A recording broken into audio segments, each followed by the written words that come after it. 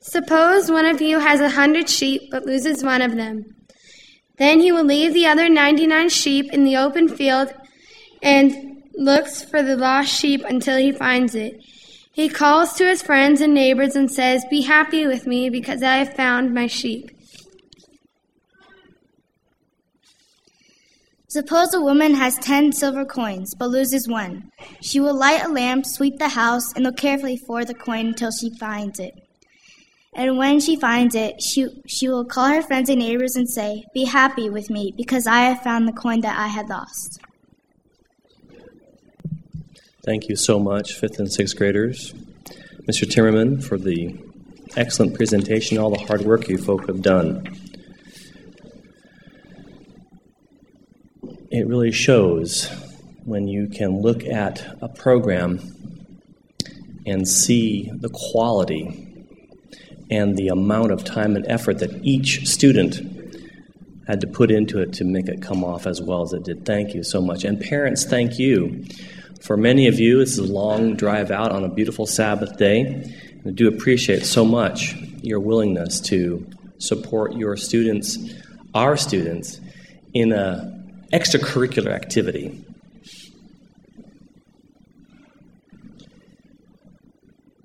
We had a lost girl.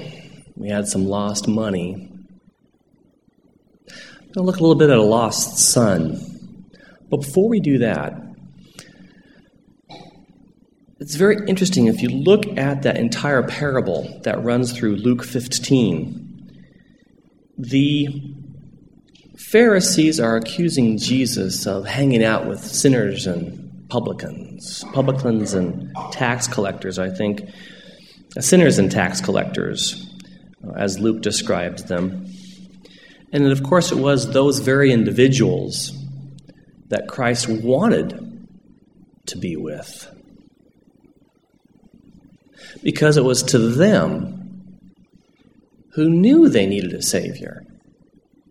And in the next 3 stories that Jesus told to get his point across, he made it very clear to those Pharisees who were accusing him of hanging out with sinners and tax collectors of why he was doing that. He first told the parable of the lost sheep. Many of the people in the audience that were there that day were shepherds. And if they weren't, the place in which they were sitting or standing was in an area that was open fields where sheep could very well have been grazing right next to them and could wander for miles and miles in open pasture land. This was not something unknown to most of the people hearing him that day. Well, you know the story. At the end of the day, the shepherd brings his sheep to the fold, and he is counting them. 97, 98, 99. 1, 2, 3. And I'm sure he does this several times and then confirms the fact that he's short one sheep. That sheep wandered off, knowing it was leaving the herd, the flock. If sheep choose, like we do, that sheep chose to wander away. It knew very well what it was doing. Oh, that grass is greener just a few feet further. Nibble, nibble, nibble, nibble. Oh, look, it's even greener over on that side. Nibble, nibble, nibble. And finally, it finds itself far away from the flock. We're told that once that happens, once a sheep separates itself from the flock, it cannot find its way back. I don't think you've heard of a homing sheep, anyone, have you? Once they're lost, they are lost. And maybe that's why they have a herd mentality. If you have much experience with sheep, if one sheep finds a hole in a fence and it goes through it, all the rest nearby will follow. But what's interesting, as dumb as these animals are, they know the shepherd's voice. And only their shepherd will they come to when he calls them. Well, this particular lost sheep the shepherd realizes that that one particular animal has great value, so he leaves the 99 back in the fold and goes out looking for that sheep. We don't know how far he travels in the parable, but it is some distance because it takes him a while to get to it. And when he finds it, he doesn't scold it.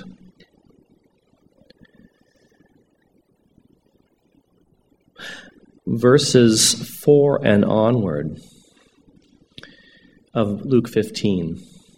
Which one of you, having 100 sheep, losing one of them, does not leave the 99 in the wilderness and go after the one that is lost until he finds it? The shepherd, of course, here is referring to Jesus. And I find it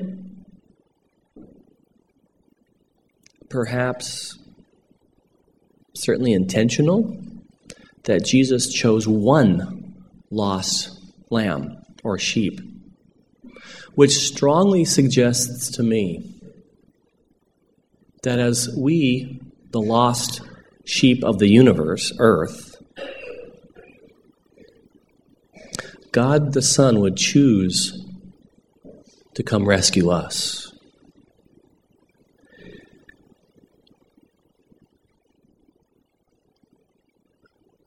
To go after the one that is lost until he finds it.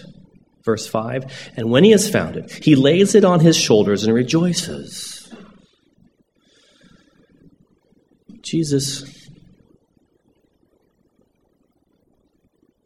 has found that sheep. And the rejoicing is key here. The rabbis in the crowd who are listening to Jesus tell this story had a saying that heaven rejoiced over a destroyed sinner rather than a saved sinner. Jesus taught that to God destruction was a strange work, and heaven always rejoices in the restoration of humanity because it is in God's image that we are created. And as God's image is restored in his fallen creatures, great rejoicing takes place in heaven. The good shepherd carries the sheep. He lays it on his shoulders. That sheep that probably was dirty and maybe even wounded, the good shepherd surrounded that sheep in his loving arms and held it tightly to his chest. I think this picture suggests to us that it is God's love for the sinner as he takes his arms. These are carpenter arms, so they're not little scrawny, just the bone and a little bit of flesh on it. They had no power tools. They couldn't go down to Sears and buy a router or a power saw. It was all muscle. He wrapped his arms around that sheep and carried it, rejoicing as they returned together back to the fold. Rejoice with me, for I have found my sheep that was lost. Just so I tell you that there is more joy in heaven over the one sinner who repents than over the 99 righteous persons who need no repentance.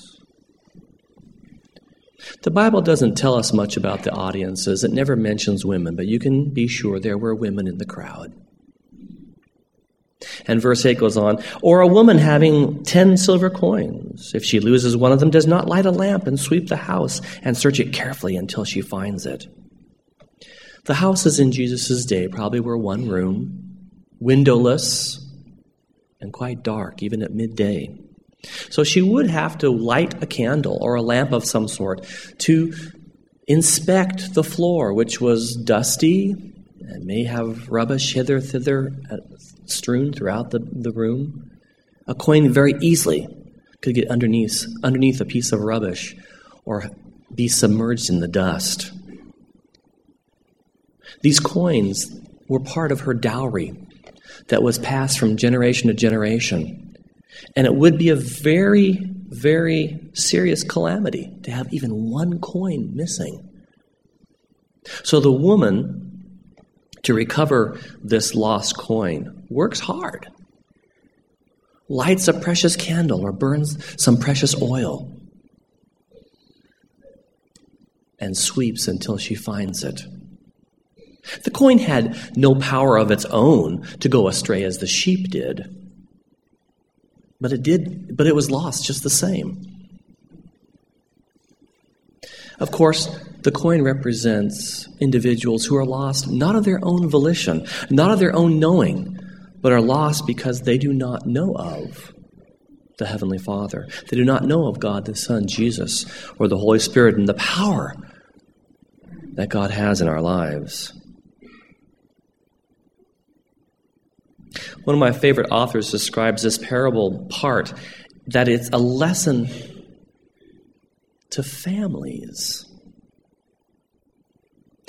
She says that the woman whose coin was lost, she searched until it was found.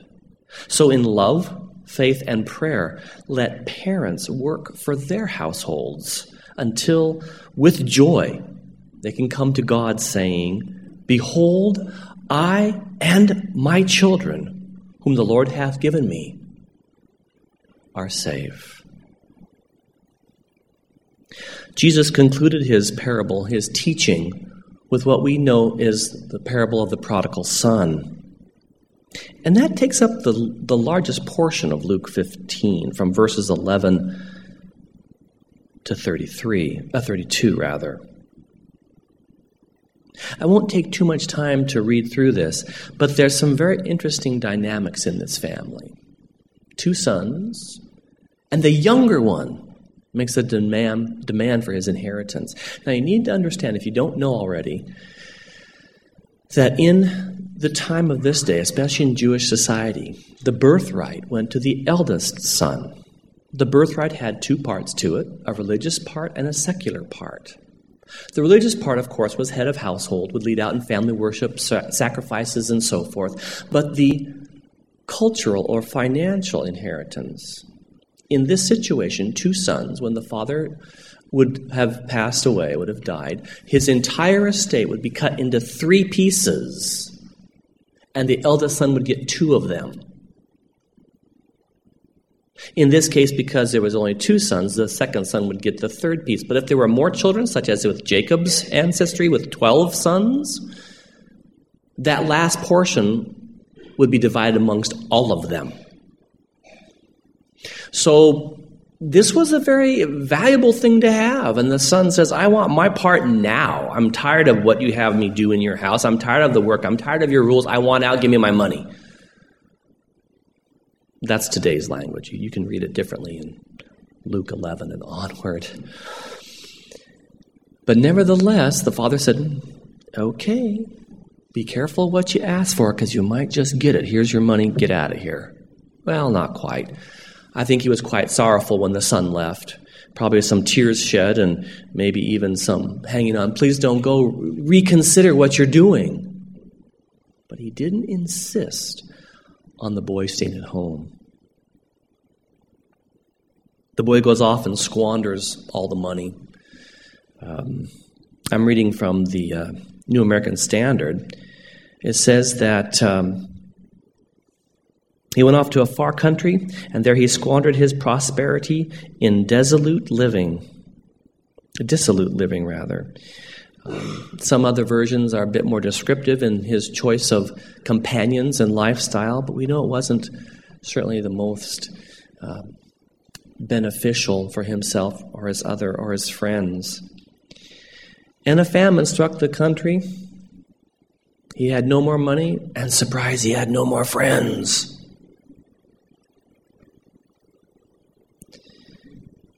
The son doesn't really realize his condition until he finds himself being so hungry that he hires on to a local pig farmer.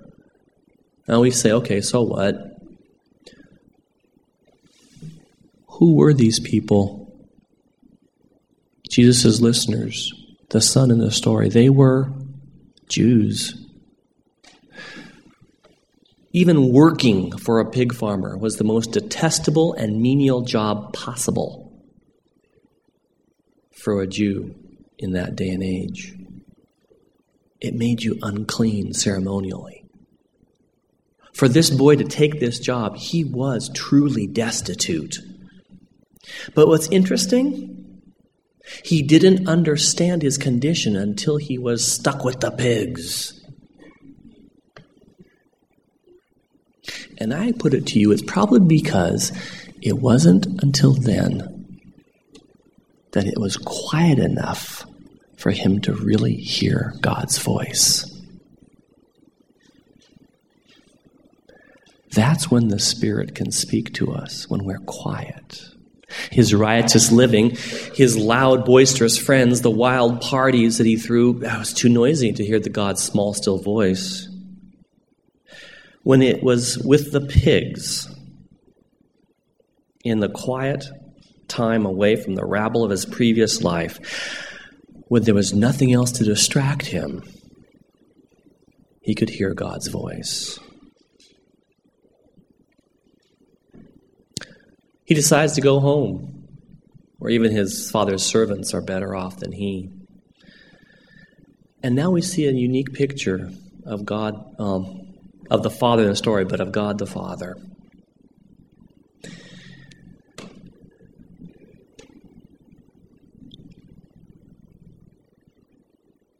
Verse 20 of Luke 15. So he set off and went to his father, but while he was still a far way off, his father saw him and was filled with compassion. He ran and put his arms around him and kissed him.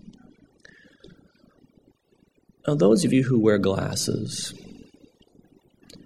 if you take your glasses off and you're nearsighted, can you still recognize people from a far way off? This didn't mean a whole lot to me until I realized I needed glasses and got my first pair when I was in college and recognized my friends from across campus that I could actually see now rather than how they walked. I recognized them by their mannerisms, by how they actually walked, not who they looked like or who they were.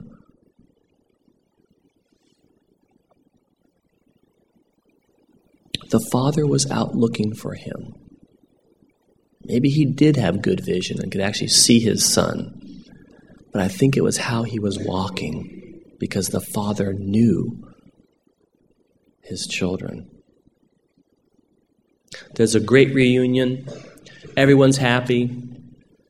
And then here's the eldest son coming back from the fields. I hear music. The house is all lit up. What's going on? He doesn't go into the house. I think he knows what's going on. He asks a servant, "Hey, what's going on? How come? This is not normal." The servant tells him, and in our vernacular of the day, he gets bent.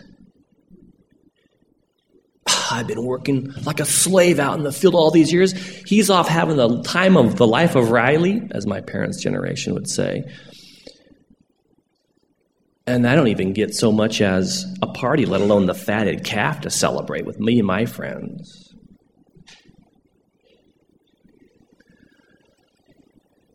Jesus told parables to reach the hearts of his hearers. The elder son represented the Pharisees in the audience, and they knew it.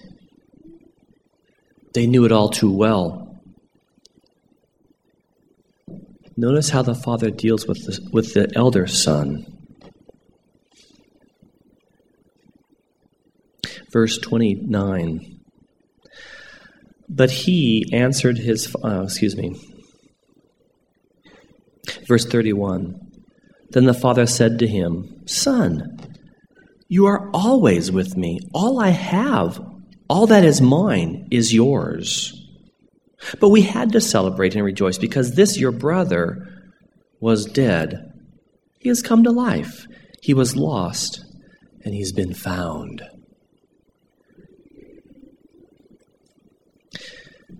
Just like the prodigal, the Father in the story treats the angry son with tender love. We can only receive the Father's love as it is unmerited unmeritoriously bestowed upon us.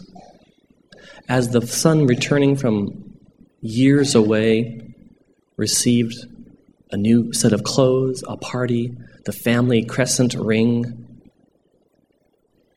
so too the son at home, who though he was angry and didn't even refer to the prodigal son as his brother, but your son, received his father's love. Everything I have is yours, you know that. The same author who gave us insights into the lost coin, being like lost children in the family, goes on to say that some of those Pharisees became very indignant, understanding that he was talking to them, the leaders of Israel. But after Christ's ascension and the power of the Holy Spirit that came to them at Pentecost, saw their misdeeds, saw their erroneous ways, and became powerful leaders in the early Christian church and spreading the good news of the gospel to fellow citizens.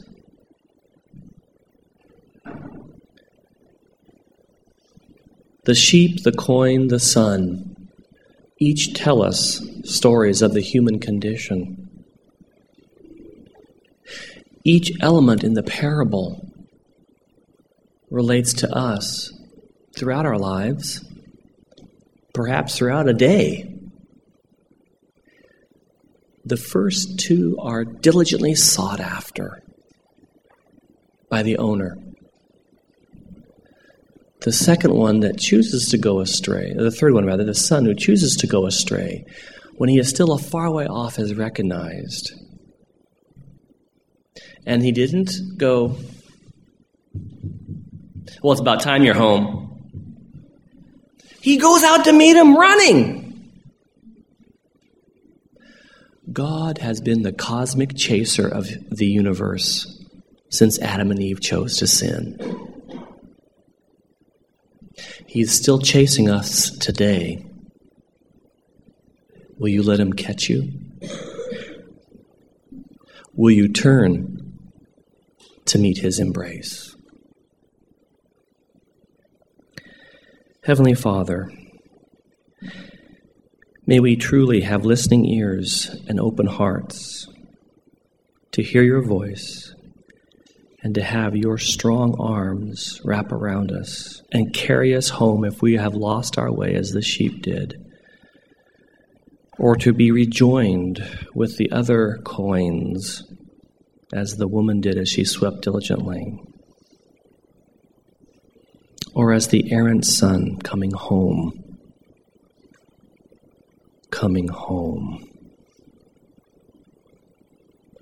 Dear Jesus, may we come home to you today and stay there.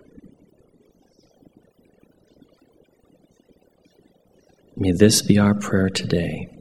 In Jesus' name, amen.